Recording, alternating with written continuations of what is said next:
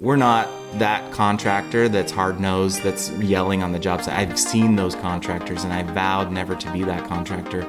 If my faith teaches me anything, it's humility, it's respect, it's love, it's understanding, and especially in the world today, there's so many reasons to be hateful and super critical, and that's one thing that I feel like we do really well as a team, and we try to show that culture in our team. People make mistakes, and we can get past this together.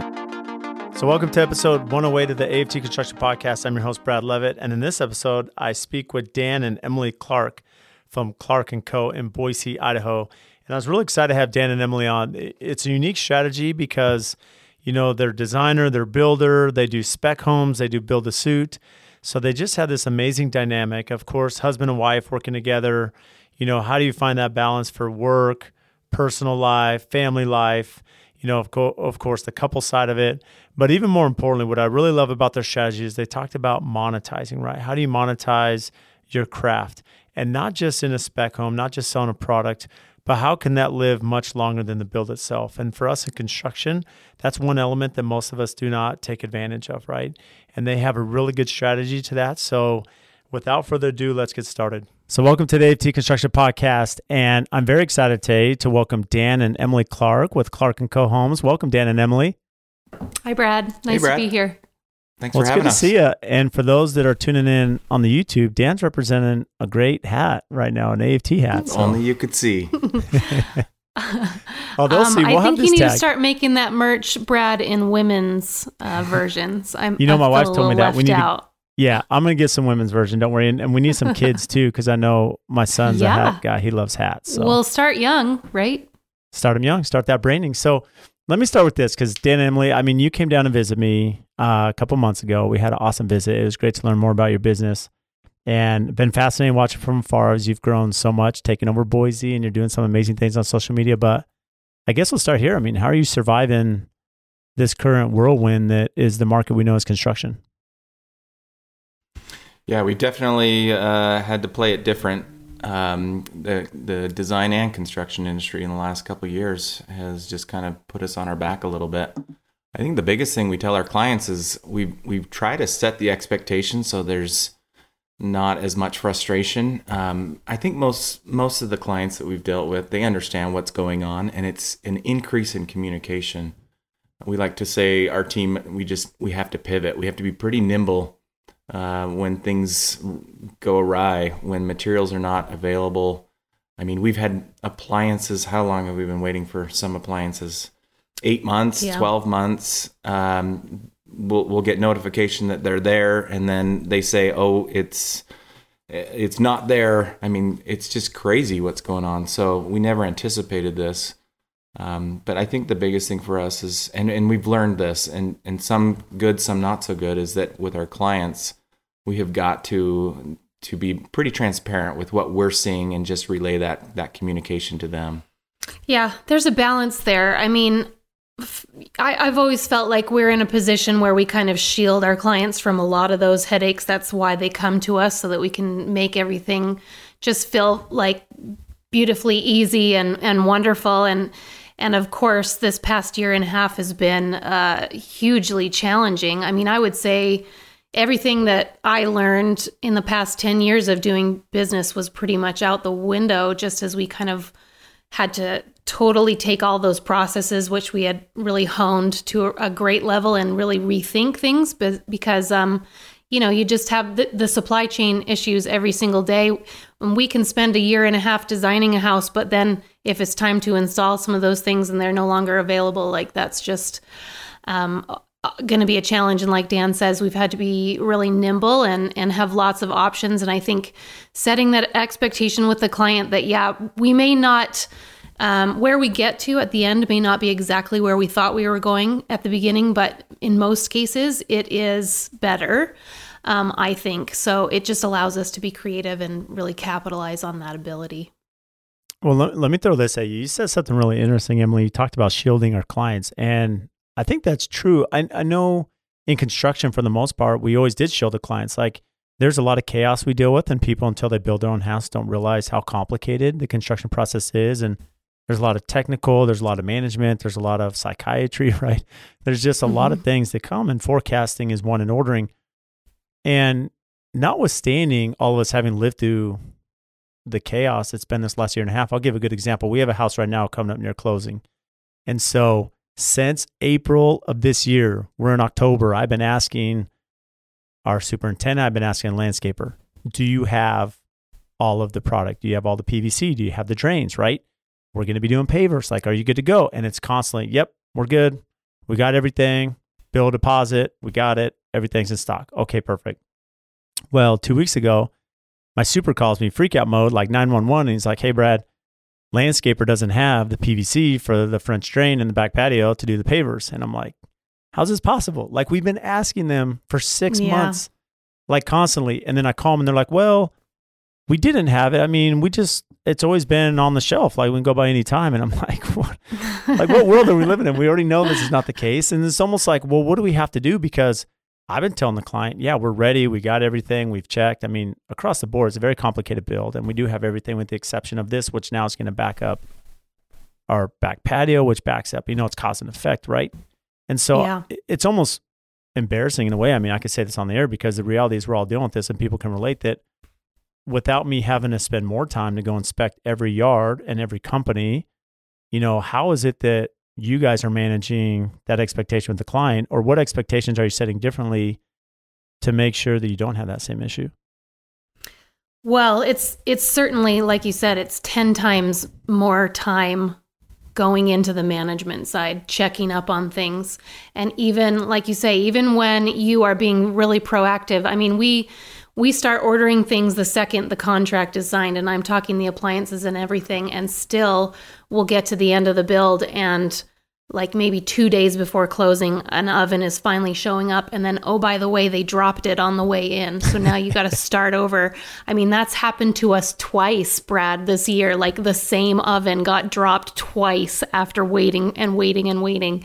And so it's just like this constant, and I don't know about you, but like, clients are getting really tired of hearing the COVID excuse. Like, they're just like, well, how come you can't just figure this out? And it's like, I mean, there are just so many different, hands in the pot and making sure that all of these parts and things get to where they need to go. And we do try to shield our clients from a lot of that because they don't want to have that constant emotional roller coaster, right? Of like, this is available, this is not available. We can't get that light. We're going to get, so like we're on our end trying to find 18 different backup plans for each selection in the home, which is like, it's exhausting for sure. And I do find that we're trying to be much more selective about who we're taking on right now because we want to be able to guarantee, a certain level of product at the end. And with the project management taking so much longer these days, that requires less clients, I think. Well, let me ask a question for you and Dan. Is one thing that I've toiled with and I'm trying to figure out still is whether you're cost plus, whether you're lump sum. I mean, primarily cost plus. I mean, we've moved to that. But as I'm working through with clients, there's a fine line to going to my vendors where I know increases are happening and saying, hey, do you have price increases? Do you have price increases? Because that opens the door. Or now, oh yeah, I've had a price increase, or here's this, and they pass on. So there's that fine line to opening the door and giving them that open ticket, but also having enough leeway for the client to make the decision, hey, there's a price increase coming, this is coming. We need to communicate this. Either we're good with it, or we need to reselect, or find something else, or VE, right? Value engineer it. How are you handling that? I mean, are you doing that a lot from your end? Yeah, I think to kind of backpedal a little bit, what you're saying is these clients, I think the biggest value system they have is time and money. So we're trying to figure out how to respect that. Like you're saying, we used to just pick it off the shelf and order it a couple weeks before, or maybe it's 2 months before, and now it's not even that. It's this ration system, like, oh, we needed this dishwasher at another job and it was ahead of yours, so we used it and now we can't replace it and it's going to delay everything. We're seeing that a lot. It's not quite robbing Peter to pay Paul, but it's like this weird transition of material availability, and we just call it's a ration system. So when it comes down to money, we do mostly fixed cost, if not almost 100%. But it's caused us to be rethink it a little bit, and I think it comes down to how you contract it. We've had to completely change over our contracts where it addresses any shortages, material increase costs, and so your contract is this almost subjective, like blank statement that if anything changes cost, we're gonna hand it over to you, and then ultimately you can decide what you want to do. But in a fixed cost scenario, you've kind of been shielding the client from any of those price increases, and you just kind of hedge your bets and say, this is your price, and we move forward. Now we're making these contracts to protect everybody. And I think for the most part, clients respect that. They understand what's going on. But again, it's just the nature of the situation that we're in as contractors and facilitating all the different moving parts of this cog. And really, it comes down to being able to produce a product that everybody's happy about, and ultimately that the client is happy to call home. And the cost increases that we're seeing is probably one of the biggest obstacles because they're astronomical. We've got companies that it's kind of the running joke in our office. On a weekly basis, we count how many price increases that we've received from them. And it's kind of tapered down a little bit, and I think it's a seasonal thing. The summer was just crazy. As we all know, the lumber prices were just through the roof. But at a moment there where supply and demand was so crazy, we just couldn't keep up with the price increases. So I think we're past that, at least in our market, on a temporary basis. And right now, I think the biggest obstacle we're seeing is just product availability. We have still huge wait times. Garage doors, we've been meeting with them a few times now, just trying to figure out what manufacturer is able to produce a product and get it to us in a reasonable time frame. We had one client, they said their doors will come back in 8 months, and so we've had to change that selection. So it's kind of the new norm. You get these responses from vendors, and they're just saying the same thing. We're doing all we can do. It's on the slow boat from China, and it's stuck at the bay in California, whatever. It fell off the boat. Yeah, we've heard it all. And unfortunately, you can't make this stuff up. It's stuck in Long Beach at the port. Yeah. So let me ask you this, though, Dan. Oil spill. Whatever. So with the fixed, it's a little convoluted. So when you're looking at this as a fixed price for the contracts you're using, and we can kind of get into your operation a little bit to understand why you do it that way. But do you have an escalation clause? I mean, how are you highlighting lumber, steel, PVC, whatever maybe appliances, and just saying, hey, all of these are prone to increase or decrease? Are you passing the savings on? Or are you passing just the increases? I mean, how does that work so that the client feels, hey, Dan and Emily are still taking the best care of me? And how are you setting those expectations? Yeah, it is an escalation clause, and we have some verbiage that is kind of industry standard right now in the market that I think has been passed around in our network of builders quite readily. And it addresses it on a percentage basis. So I think we all as builders have a contingency where things come up, and we want to shield and we want to protect them as much as possible. The last thing we want to do is pass on these price increases. And honestly, I do feel like sometimes these clients are just signing these contracts and they don't understand everything, even though we might go over it, or it might not apply to them. So we do try to shield them from the pennies and nickels that might happen, but it's the bigger things, the lumber, we were seeing metal increases like crazy. So, and again, it's not dollar for dollar, but we just indicate if this exceeds a certain percentage, we're going to be in talks with you, and you can let us know what you want to do. The second part of that answer, I would say, is we've also in our business, it's just been a crazy, I'd say 2 years for us. We basically have filled the pipeline for 1.5, maybe 2 years in advance. So this year has been an interesting year where we've had stuff in the works. Fortunately, many of the projects we've actually contracted and fixed priced with some of these escalation clauses. Not everything, so we're still licking some wounds. But I think for the most part, we've kind of kept some of our projects not knowing what's happening and what's going to happen. And one of the best things that we've done is been able to kind of sandbag a couple of our projects and not sell them and produce a product and then put it out to market. And that's actually been a blessing for us where we can actually control the situation. We don't have a client to report to. And again, we're fortunate to be able to do that. That's not very, it's risky, I guess. But we're now able to put forth a couple projects in this fall season where they've basically been concept homes, which is what we really love to do. And we put it out there, and we try to get into the mind of the universal buyer as far as design and practicality and efficiency and location and all those things. And we're putting out a product that we just haven't had to deal with a client on this roller coaster. So having said that, we definitely have some clients that have rode that roller coaster, and I think a couple of them are just ready to jump off. So it's been crazy. Well, there's ups and downs for sure. Well, it's interesting. So, I mean, you mentioned that. I mean, what percentage of your company is build to suit and the other speculative? I would say right now we're trying to push a little bit more of a spec concept. In our company, we feel our ideal and things that we enjoy doing and excel at doing is producing a product that we feel confident enough to put it out there at a stage in the process and say, hey, we'd love to have you come and play in our sandbox, or this is finished, come in and purchase it. So I'd say right now we're doing a little bit more.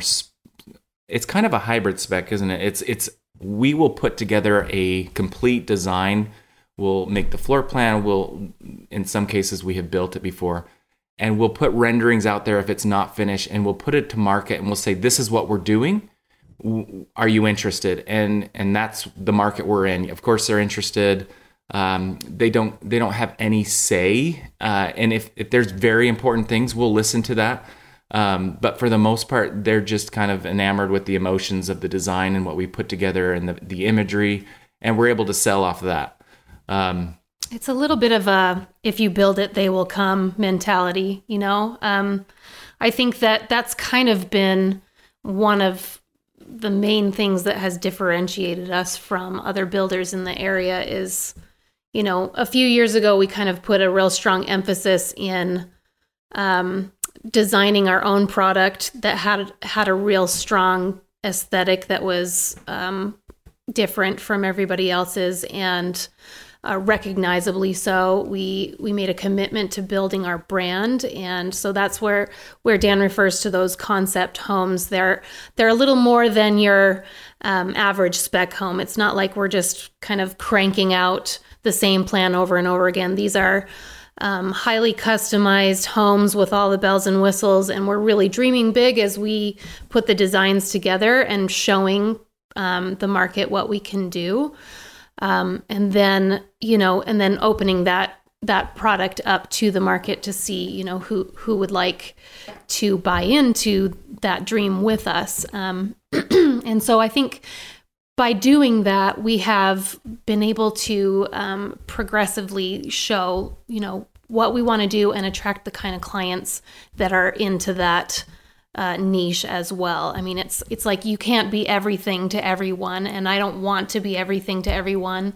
I have a really distinct design aesthetic coming from a New England background. I'm here in Boise, Idaho. I want to bring that very historical kind of classic American architecture here to Boise, and that's kind of my point of view. And so I just feel like it's our strength to be able to have a few of these projects per year where we can really have complete creative control of the vision and everything, and you know, and like Dan says, capitalize on that emotion when people walk in the door and they're like, wow, I haven't seen anything like this here before, and it feels like a home. I mean, Dan and I are parents of 5 kids. We know what challenges people are facing for homeowners and growing families, and I think we approach all of our designs with that mindset and how can we solve these issues that we encounter in our own spaces. And so we're definitely curious about how people live, how our clients live, and wanting to answer, you know, some of those pain points for them. It's interesting. I'm going to come back to that because I will say you're doing something right, because it seems every time I turn on Instagram, there's a Clark & Co. picture going viral from every account. So we'll come back to that, especially, you know, you understand how to use the house, how to work, live through it, being married, 5 kids, designing, building. But what's interesting about your formula that really caught my attention is, most spec builders I speak with, we all understand the risk reward, right? The benefit of spec is you have the creativity, you don't have all the changes, you don't have the emotion, so you can go. You can make practical decisions, keep the project moving. The risk is, do we sell it at frame? Do we sell it at slab? Do we sell it when it's only completed and furnished? Ideally, if it's furnished, purchase price will probably be better because it's furnished. People see it done, it's turnkey, they move right in. But the risk is, the economy could change at that point and you're waiting and you have all these carrying costs. But what's interesting is, so you're not opposed to sell it at different stages, but the hook is that, hey, we nailed the design. This is it. There's no changes. And I think that's the biggest drawback. A lot of builders are like, well, I don't really want to sell it at frame stage because then the client's still going to come in and make these changes. And some builders are like, look, I'll sell the house at drywall. Once it's drywalled, because it's really hard for them to make changes. So now it's just cosmetic. Mm-hmm. So, do you get a lot of pushback where clients are like, okay, Dan and Emily, I love this concept, but... Not really. Wouldn't you say like the market in Boise at this point is like... differentiating factor is it's been crazy, as you know. Boise's somewhat on these weird top 10 lists, and now we're on the reverse of that. We're overvalued. And so I think for us... when we put something together, we kind of put it all out there and have, we're putting in steam showers, and we're putting in outlets for bidets. They're nice features so that somebody could come in and curate a look or an aesthetic or even just a practical feature that they maybe didn't specifically ask for. So I think for the most part, we're kind of checking every box for a universality approach to these things. I wouldn't say there's pushback because of the market. Yes, in maybe a softer market, we might get somebody to say, can you add a pergola or some kind of hardscaping in the backyard? And right now, we just say no. And in a softer market, we'd say, yeah, we'll take some orders, or we'll what level of customization would we be comfortable doing given our workload, the demand? Hey, we've got 5 people behind you. We don't need to take these orders. Last year we had a client that just said, I'm at the bank, I drove by the house, and I'm putting $25,000 in your account. I just need first right of refusal.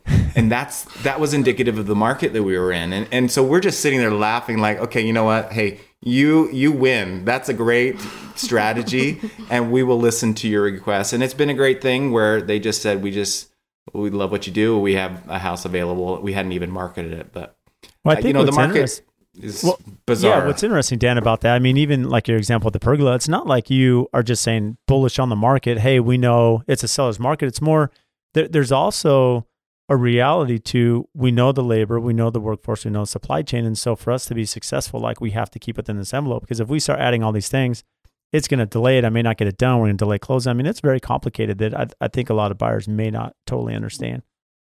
Yeah. For sure. I think one of the things I've learned just in the process, I've been in this for almost 15 years now. When somebody gives me a menu from Cheesecake Factory, it's just overwhelming. It's anxiety producing. And I think there's an element of truth to that same concept in home building and design. Maybe not so much now because there's just not a lot of product available, but you could just go crazy trying to figure out what the best selection process or the design portfolio and having every Pinterest board, and it's just, this is it. This is 100%. It'll never be that. It's just going to produce a lot of anxiety and a lot of stress. And so for us, I think that business plan that we've had is just to say, I think this home will work for you. Maybe there's 1 or 2% of things over the course of the build that you'd want to change. But I think for the most part, people are saying, this works. This is great. And we're taking that stress. And again, it's working to our ideals as well. I feel like we know what our strengths are. We definitely have to know what the market is willing to bear and what clients are thinking. So there's that part of it. But I think our ideal is something that we're really honing in on in our brand and our process. Well, curating the project, curating, right? I don't like to think of it as the cheesecake menu versus the, but it's like the prefix menu, right? Like the chef has decided what are the best ingredients available right now, and we will put them together in a way that's going to have the best result, versus somebody coming to me and saying, well, I've got a tomato and I've got a potato and what can you make out of this, right? Like that's the whole point of our design build being under the same roof, is that we've seen all the things and we're curating, based on a sensitivity to their budget numbers and the functional requirements that they have for their family. We're taking all of those things into consideration and saying, here's the best product that we can give you based on all of those factors. And then also throwing in COVID supply chain things along with that, and figuring that all out for them, and largely just trying to keep them out of the roller coaster of emotion that kind of can really derail the home building process. Well, one of the advantages, right? You're doing all of your in-house design and building. Right. And we start floor plans, everything all starts within our company. So how does that handoff work between the two of you? Well, so I'm definitely over the design arm, and Dan is over the construction and the financing arm. I think what Brad's asking is what are the hot topics? Yeah. Oh, our team, it's pretty comical. They'll at a meeting, we'll have a discussion and they'll say, "Uh-oh, mom and dad are fighting." And it's not a fight, but it's definitely, she has her thoughts and I have mine. That's true. There are definitely cost categories where I would prefer to put more dollars, and Dan may not be quite as comfortable with that assessment, but yeah, we definitely have to. I think for the most part, we're very much on the same page, but every once in a while, there are a few things that'll come up that I might really fight for, and vice versa. Now, we're super excited to welcome one of our new sponsors to the podcast, Pella Windows. And this is even more exciting because we use Pella in so many of our projects, nearly all of them. And they've been just an incredible partner of ours. And locally, Sammy and Adam, they are not only amazing business partners behind us, but they are super close friends. And I speak on the podcast all the time about the importance of relationships, right? Relationships with our customers, with our vendors, with our suppliers, because at the end of the day, I'm only as good as those that help our brand and assist us in our projects to take it from the ground up all the way to completion. And if we didn't have partners such as Pella, there's no way we'd be who we are today. Over the years, we've built this amazing relationship. When we call them or email them, they respond. They're quick. Their company culture, their integrity, their honesty, they are always there to do what's right for us and the customer. They can do anything from small replacement projects to large custom homes and even multi-million-dollar commercial projects. And also, when you think about their product line, they can do ultra contemporary, historical preservation, and large traditional projects. So for anyone, any scale, any size, they're the ones to call. They're here local. They have an amazing Instagram. Make sure and give them a follow to see what they're doing. So if you need windows and doors, give Sammy and Adam a call. We stand behind Pella. We love what they do, their culture, their brand, and especially their quality. And if you want to learn more about Pella Windows, check our show notes. We'll have everything tagged there so you can give them a follow and have their contact information to reach out. And now let's get back into the episode. And then as far as when you're looking at that, just the dynamic there of, husband, wife, designer, builder, which can be complicated in its own right, working together, there's a lot of complication, 5 kids. I mean, I still don't know how you both do it, but when you start looking at the cost of doing a spec, I mean, are these self-funded? Without getting into your personal financials, are you working with outside investment groups? How do you work through that? Because that, I'm sure, has a little bit of an impact on what you're selecting, Emily, and how you want, the aesthetic to be to what Dan's like projecting cost-wise. Yeah, I mean, we started out with private money, and for the most part, we just work with a kind of a small town bank that is more relationship based, which has been a huge blessing. I think we've been doing it enough to know what are each other's strengths and weaknesses. And I think for me, the sooner I realized what Emily was doing, it was kind of that concept of if she builds it, they will come. That was the moment where I could step back and say, I just got to bite my tongue. I'm going to pick my battle. This is not the hill I'm going to die on, because I can see the bigger picture. I can see down the road, so to speak. And I feel like that has taken a little bit of of navigating. Of course it has. We've just trial and error and learned. But what she does, and I think one of the times I remember learning that lesson was we did a concept home probably 6 years ago, and it was right after Magnolia. Chip and Joe were huge. Obviously, we even reached out to them and said, hey, we love this farmhouse that we just did. We'd love you to be with us, and thinking that was a thing. And the reaction that we got from it was incredible, even to this day. And yes, we're playing off that farmhouse style, but what Emily did with that design, I just kind of sat back and it was just, again, a testament to what she does, and the reactions from the public was just crazy. So I felt like, okay, it kind of put me in my place as far as some of the things that we maybe even discussed, and ultimately I think I gave in to most of them. But Well, she's just happy wife, happy life. She's amazing at what she does. I do try to just shut my mouth for the most part. There's a couple things where I like to just get her goat, and I just like push it, and I'm like, let's just see where this goes. Let's see if I can actually get a mark on the board. It's been a while. So, well, I think that he recognized, in that one particular project, that there was a monetary value to be said for like the residual benefit of that project, not just selling it when it was done and the profit that's there to be made from that one particular project, but also the ability to use that project in our marketing, in creating digital downloads of that product. It's still to this day, when I post photos from that project on our Instagram, it gets the highest engagement.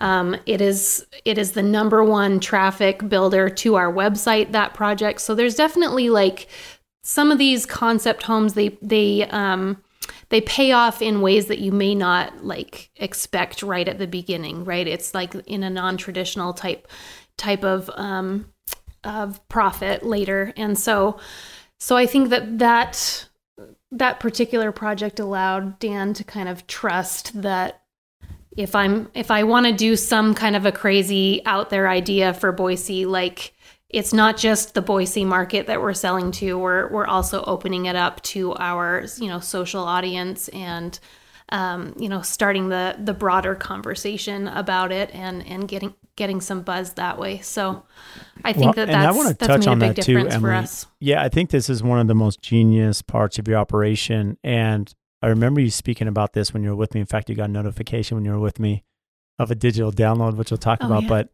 it's genius. I know you've been published, and you've had a lot of print media speak about this aspect of your business, because, for companies to be successful, a lot of us in construction, the hardest part is, we're paper contractors for the most part. Most contractors are that way. And you think about, well, what do we have behind us? What's the brick and mortar? Do we have a building? Do we own it? Do we have tenants, right? Do we have equipment?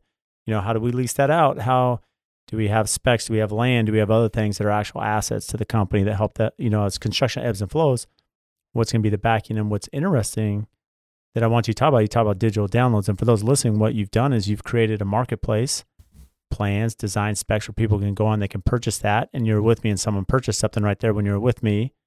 And it's just residual income, right? It's finding a way to tap another resource outside of just the sale of that home. Yeah, and I think it kind of came about organically for us. What we were noticing is with this one particular project that really blew up is we were getting a ton of DMs and phone calls even to our office about, where can I get that light fixture? Where can I get that paint color? Or, how can you tell me more about, like, how can you build this from me, and I'm in Tennessee and you're in Idaho, and could you modify your plans for me? And so for us, it was like, well, we can either just decide to ignore all of this interest, or we can figure out a way to monetize that. And so basically all we did, and it didn't, require a huge investment in time for us, was just to basically take our design book, our finished schedule or whatever, and put it into an attractive PDF document that people then could say, sure, you want the selections for the kitchen, plumbing, lighting, cabinet hardware, paint colors, tile, all of that. It's here. It's available for you. This is the cost for immediate download. And you want the plan too, or maybe you just want to study it. Here's the cost for the study set. Maybe you're getting a little more serious. You want the dimensioned set. Here's the cost for that. We're still not putting out the construction, like 100% buildable construction documents, because we're not really looking to, know every single building code that's out there. But it really does give people a jumping off spot so they can take that plan to their drafter or architect of choice. And they've got the license to then customize that further and, build it in a way that's going to make a lot more sense for their whatever locale that they're building it in. So it's kind of, there's different levels. And like you said, it's passive income. It didn't require a lot on our end to put those packages together. They live on our website. And yeah, it's nice to just be out to dinner and get an email saying, "Hey, look, there's $500 in your bank account. I guess we'll get that other appetizer while we're here." Well, what's really smart, as you think about that, especially in this day and age, I know you've spoken about this, Emily. One of the articles I read is that, most people struggle with, that you look at social media and there's a way with social media that, you can have a shop or you can have swipe up links in your stories or maybe in your profile, but it's not that it's rare, it's just not as common, for most of us to have people swipe up and actually go through and follow that. Whereas you've done this, all the DMs that you get, hey, what's that paint color? You have a way to monetize that, and now it's directed into your website too, which is even better for your SEO content, people staying on your webpage, which is going to help your Google site traffic.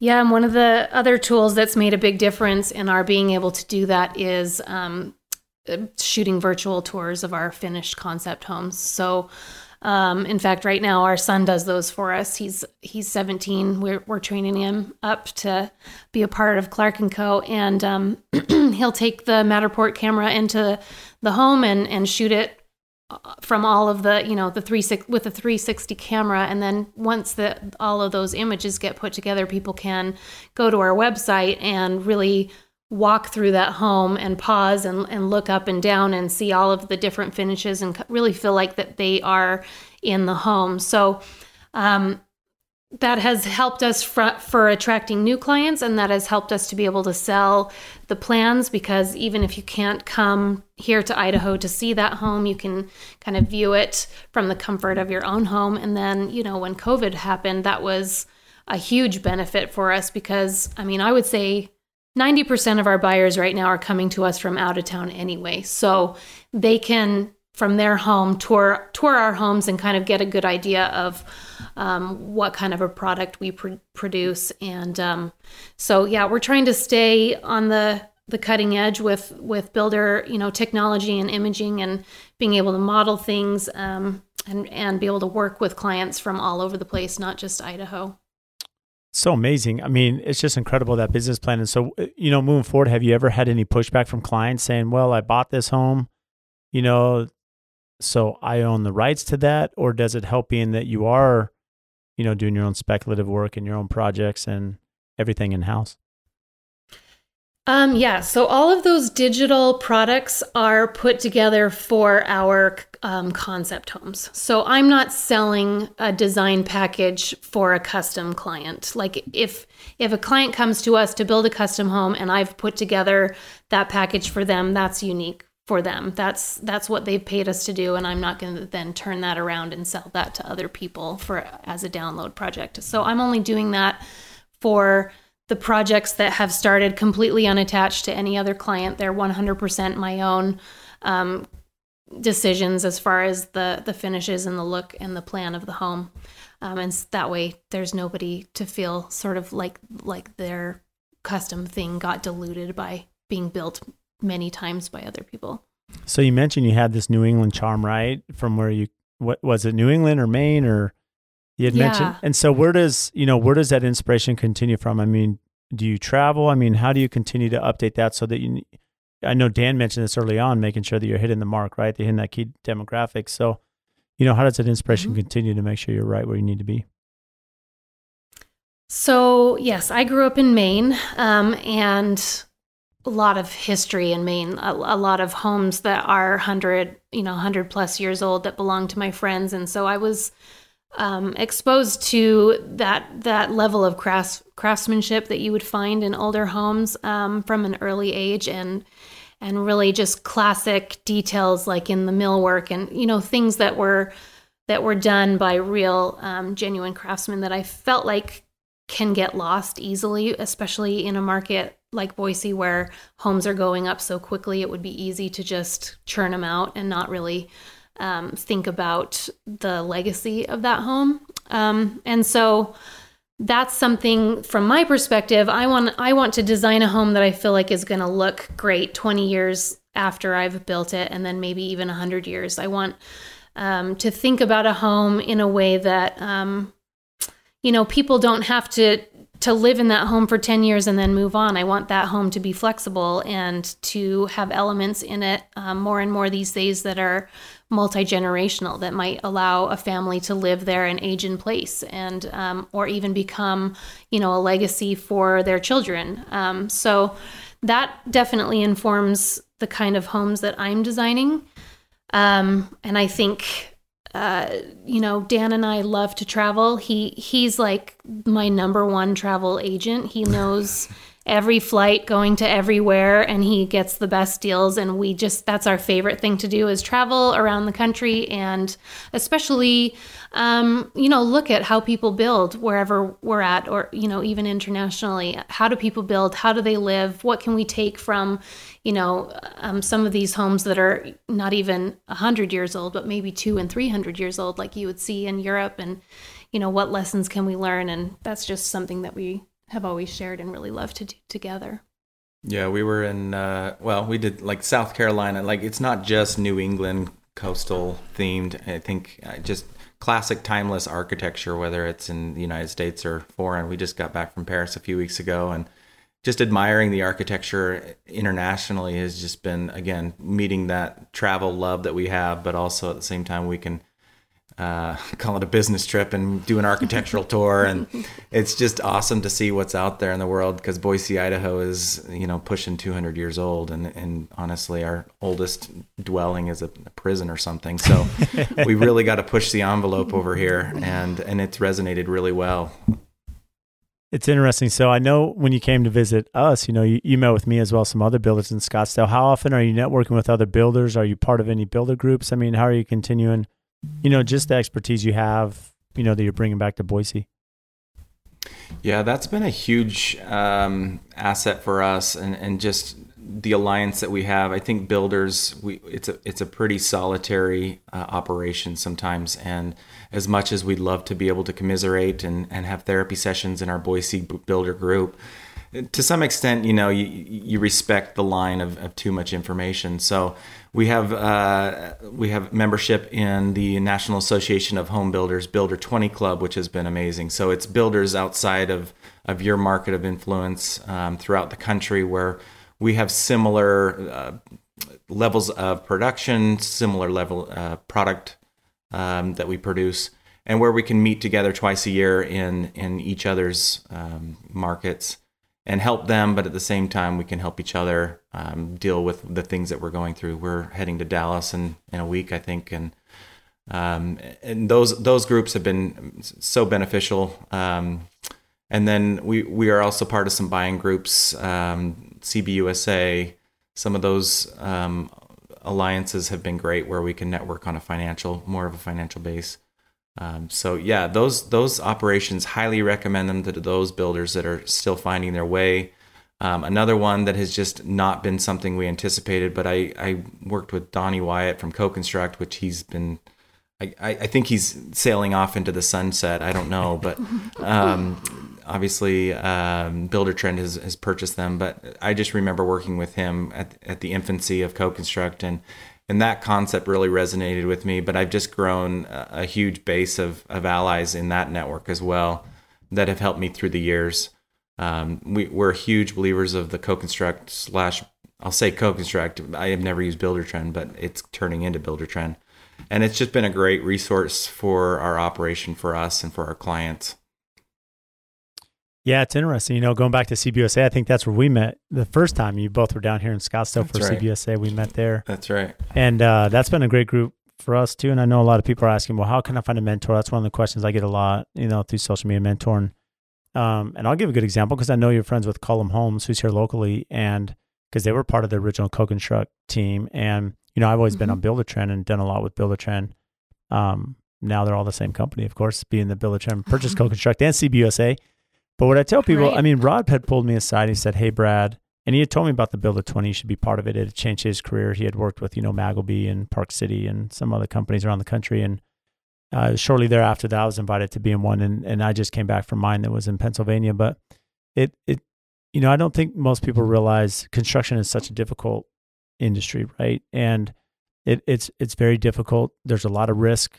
There's a lot of challenges that we all have. There's a lot of pricing requests. There's a lot of expectations set with the client, a lot of demands. And it's hard to convey those. But as you get the confidence and as you learn how they're doing that in other markets, and it goes into the building science side too, right? As you tour other homes, as you mentioned, Dan, you're going to these other markets, seeing how they build, seeing how they construct. And Emily, you mentioned that too, that now you get a flavor of the design, you get a flavor of how they build, and also just how do you structure a company?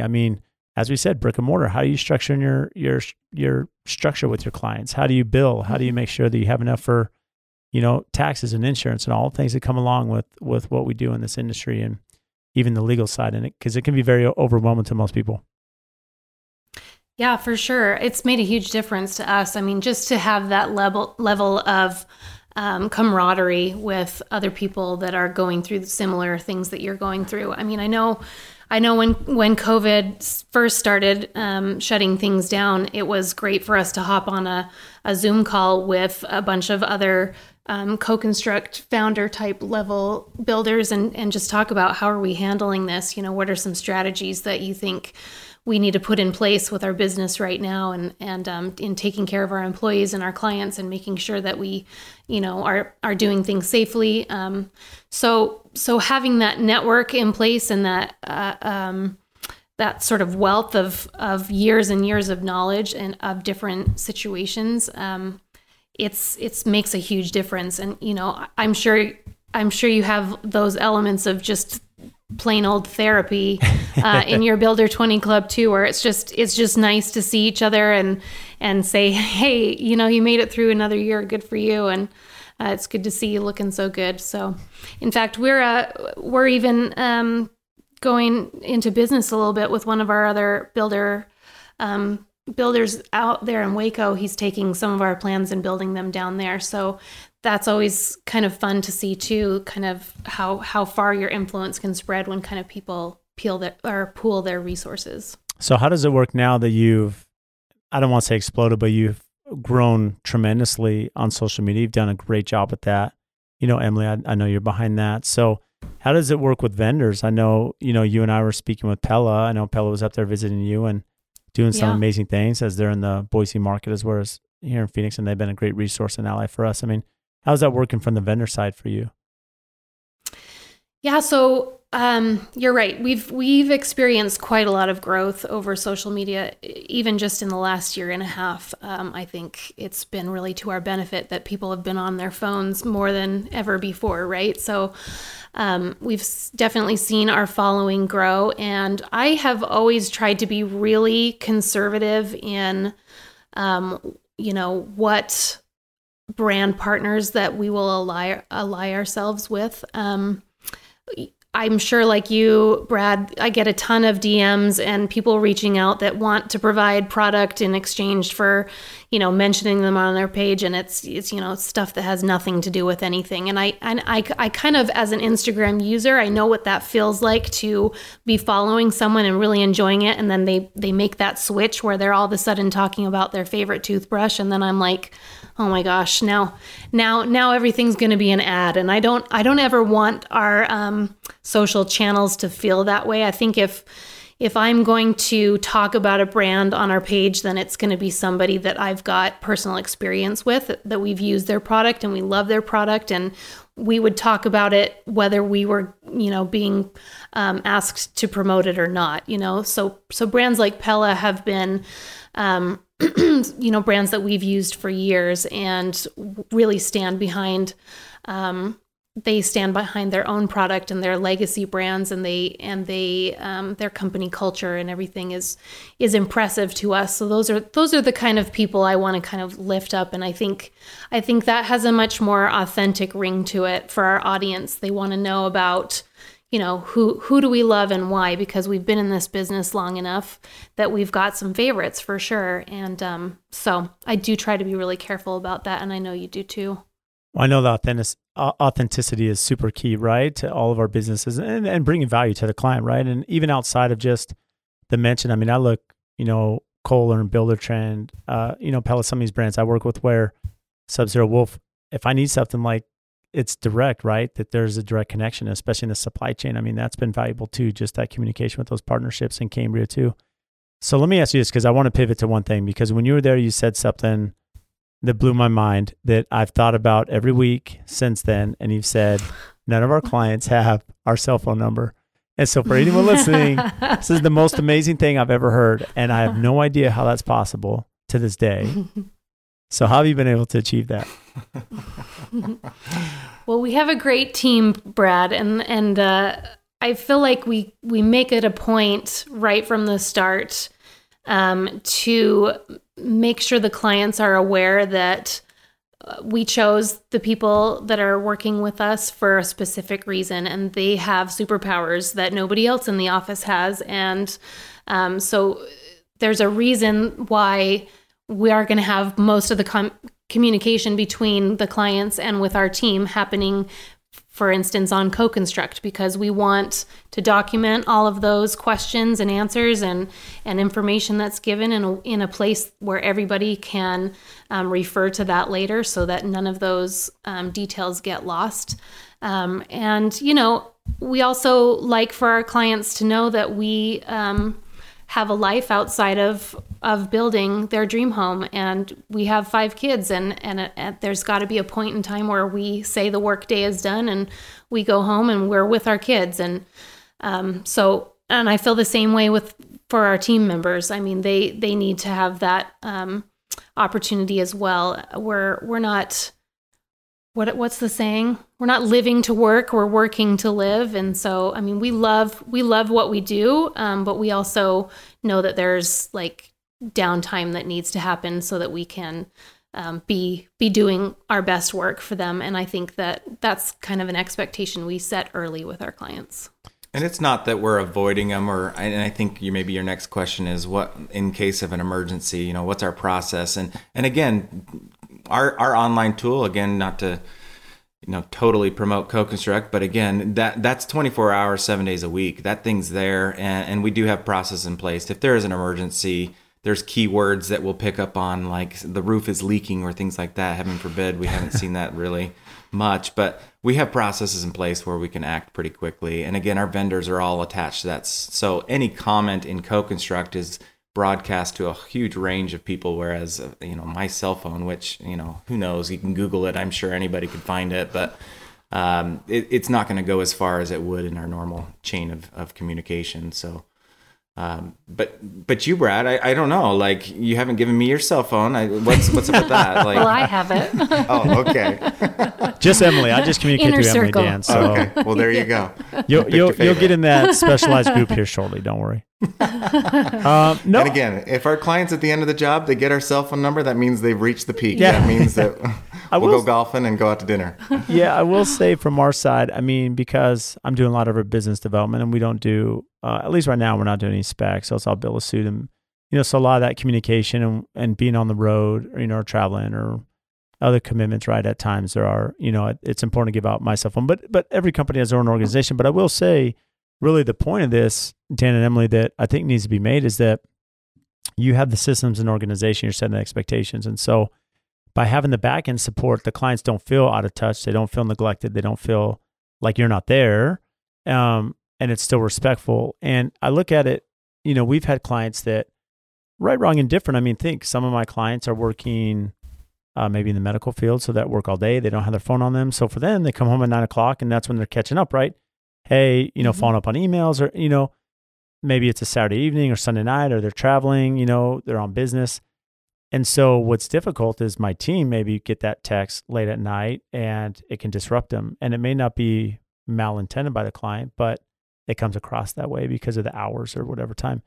And so, for me, I've set the expectation with our team, and we have an amazing team too, that, hey, here's certain hours that I expect you guys to be available, right? And then after hours, it's your time. I mean, if you want to respond or there's something urgent you want, that's totally up to you.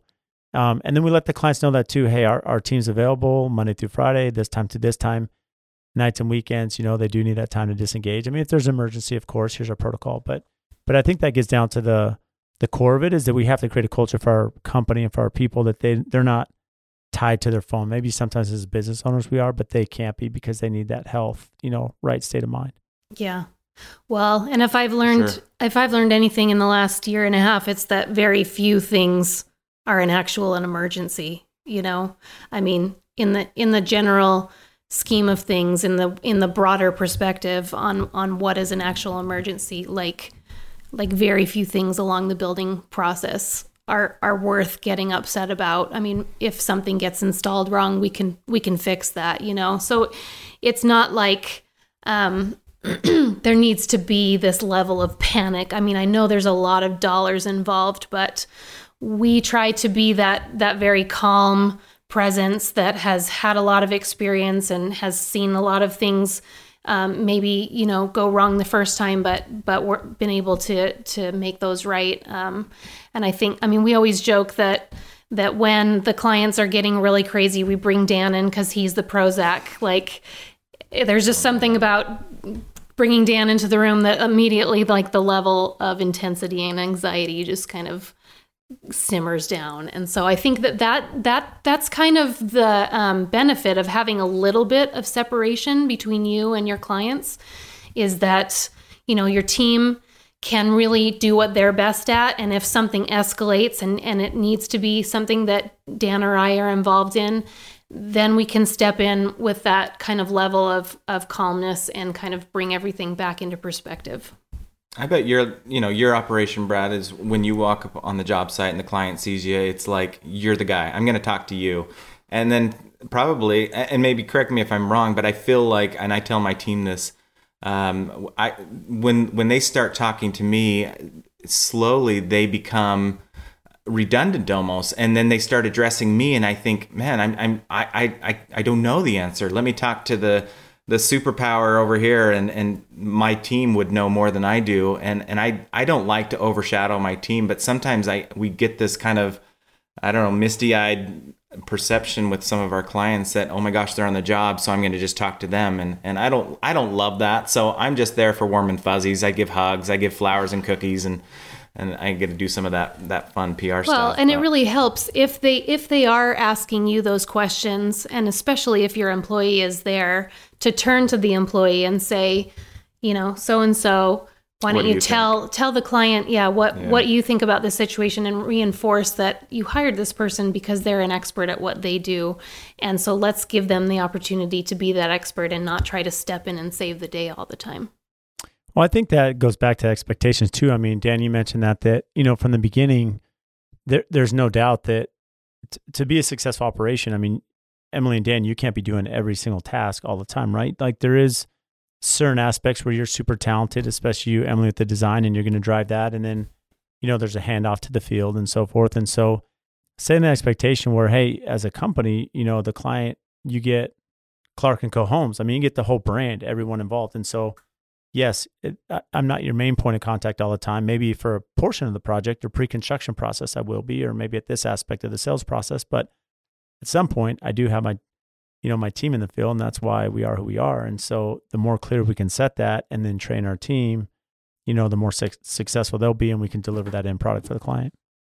Absolutely. Yep. No, that's just it.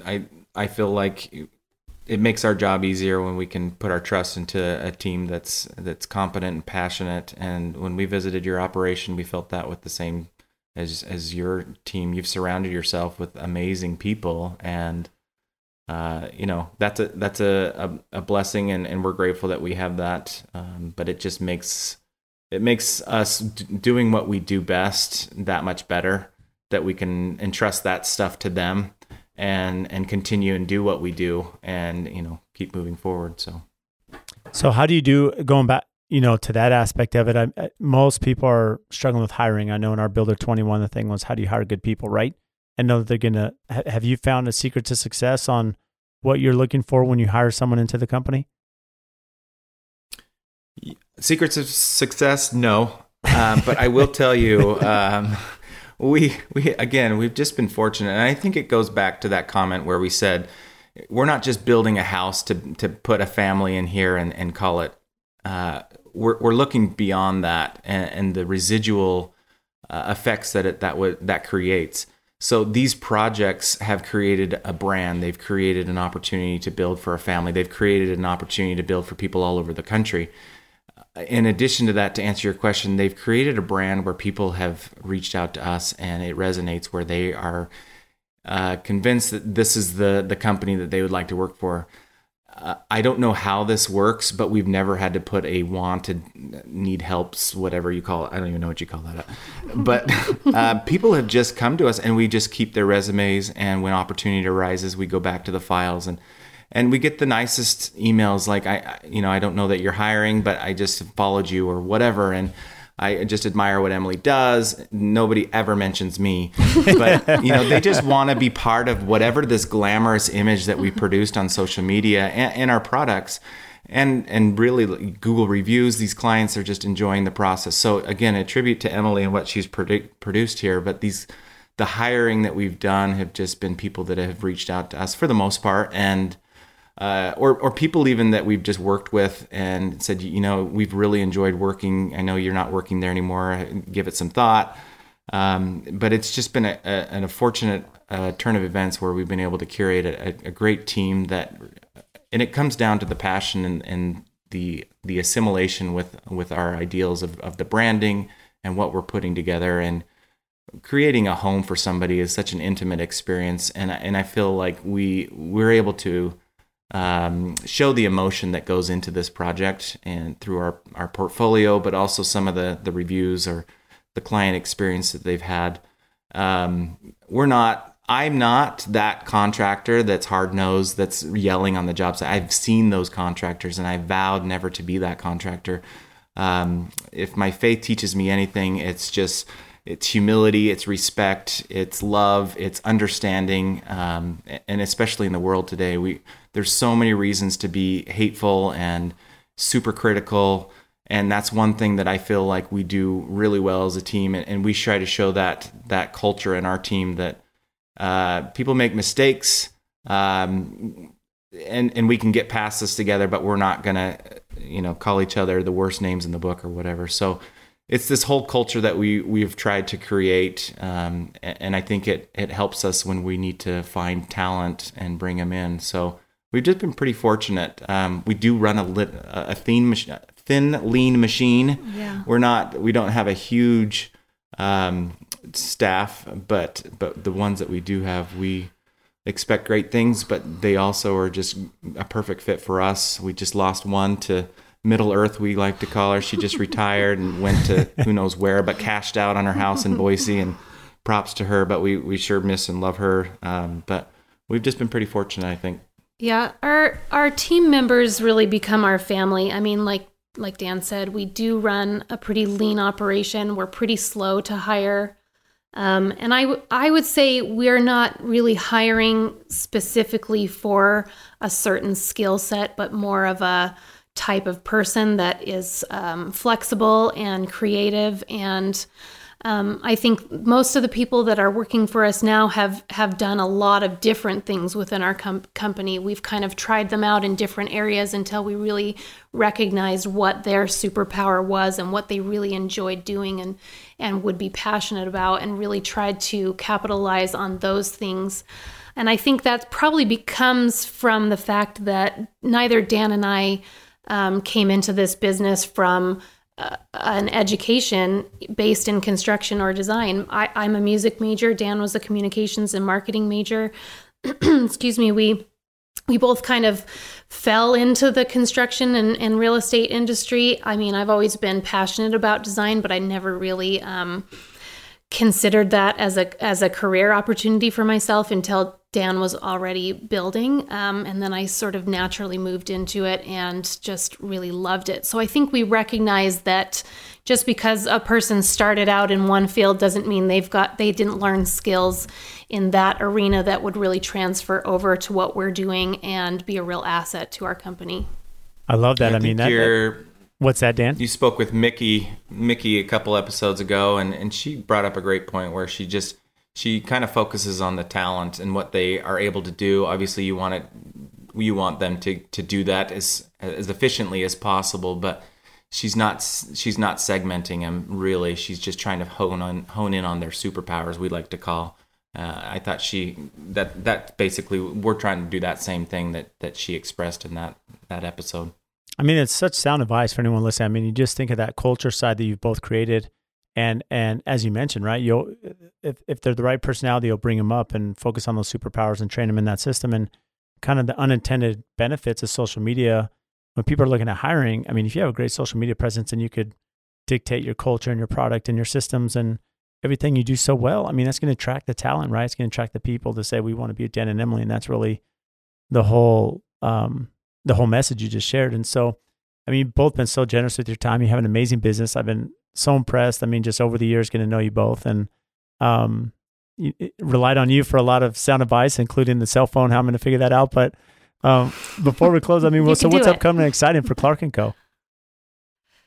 We are right now designing our own office building / venue. So we've kind of come up with a new concept for sort of a combination, being able to have a space that feels like you're walking into one of our homes, but is big enough that we could host events there, that people could rent out the venue for that specific purpose. I think what we were realizing, a lot of the times we would have these model homes and we would office out of our model homes a lot, and people just love to be there and they just love to linger longer there. And we really wanted to be able to create a place that can stay in a more permanent position and be able to host activities and kind of act as a community center. So maybe we'll have weddings there, and then maybe, who knows, 2 or 3 years later, maybe they come to us and ask them to build their first home as a couple. I mean, we would love that. We'd love to be a part of their lives. And I think that those two kind of just naturally go hand in hand. We're always trying to create in our homes that feeling of being welcomed and that gracious hospitality. And so I think that being able to have a little bit bigger space to enjoy with people will be great. I think everybody is dying to go out to party and be with each other again. And so I think we are kind of uniquely poised to be able to offer that. So we are deep into that design right now. The other part of that is with that, we're trying to more breach the virtual reality side of home building and design. So Emily just got back from New York with a series of information on virtual model homes where people can virtually walk through a home that's just been rendered. And so we're going down that path where we can take what we've done as far as digital designs and create a service where people can digitally design their home and render it down to, again, because we're a design build, we see that there's both ends of the design and actually putting it forth. And so in our world of construction, we have in CoConstruct what's called templates. So we've been starting offering those templates. So any other CoConstruct or Buildertrend user can download our templates, and it's just turnkey specifications, design work, renderings. So we're really excited about that. But again, it's kind of this whole thing that for years, it's the contractor with the dog in the back of his truck. We have just been reinventing this wheel over and over, and now people are just jumping online on their phones and seeing all the imagery that they want and don't know how to get there.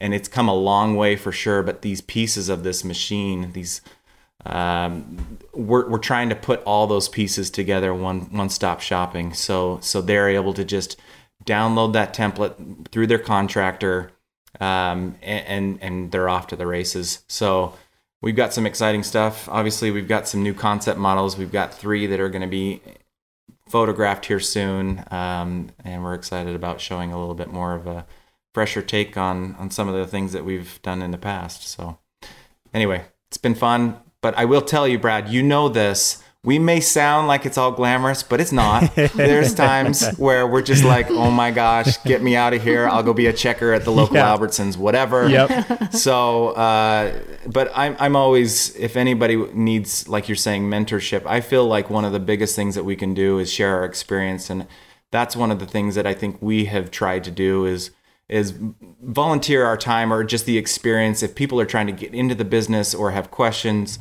that mentorship is super valuable. Obviously, down to the education part, we're always pushing for people choosing a career path. College, traditional college is great, but these vocational skills, plumbing, HVAC, electrical, I mean, they're so needed right now, and they pay well. We're always advocates of helping people find their educational course through maybe untraditional ways. So reach out. We're always here. Again, we just love to share some of the experiences we've had, the good, bad, and the ugly. But we appreciate you having us on the show. You're awesome, and we are super impressed with you. And props to you and your team. Well, thanks, Dan and Emily. And you left that, you dangled that carrot there. So where can the listeners find you now?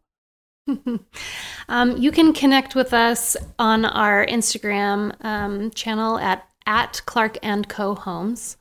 All spelled out. Also Facebook and Pinterest at that same handle, on our website at clarkandcohomes.com. And I'm also on LinkedIn. Awesome. Well, thank you both, Dan and Emily. I can't thank you enough for coming on.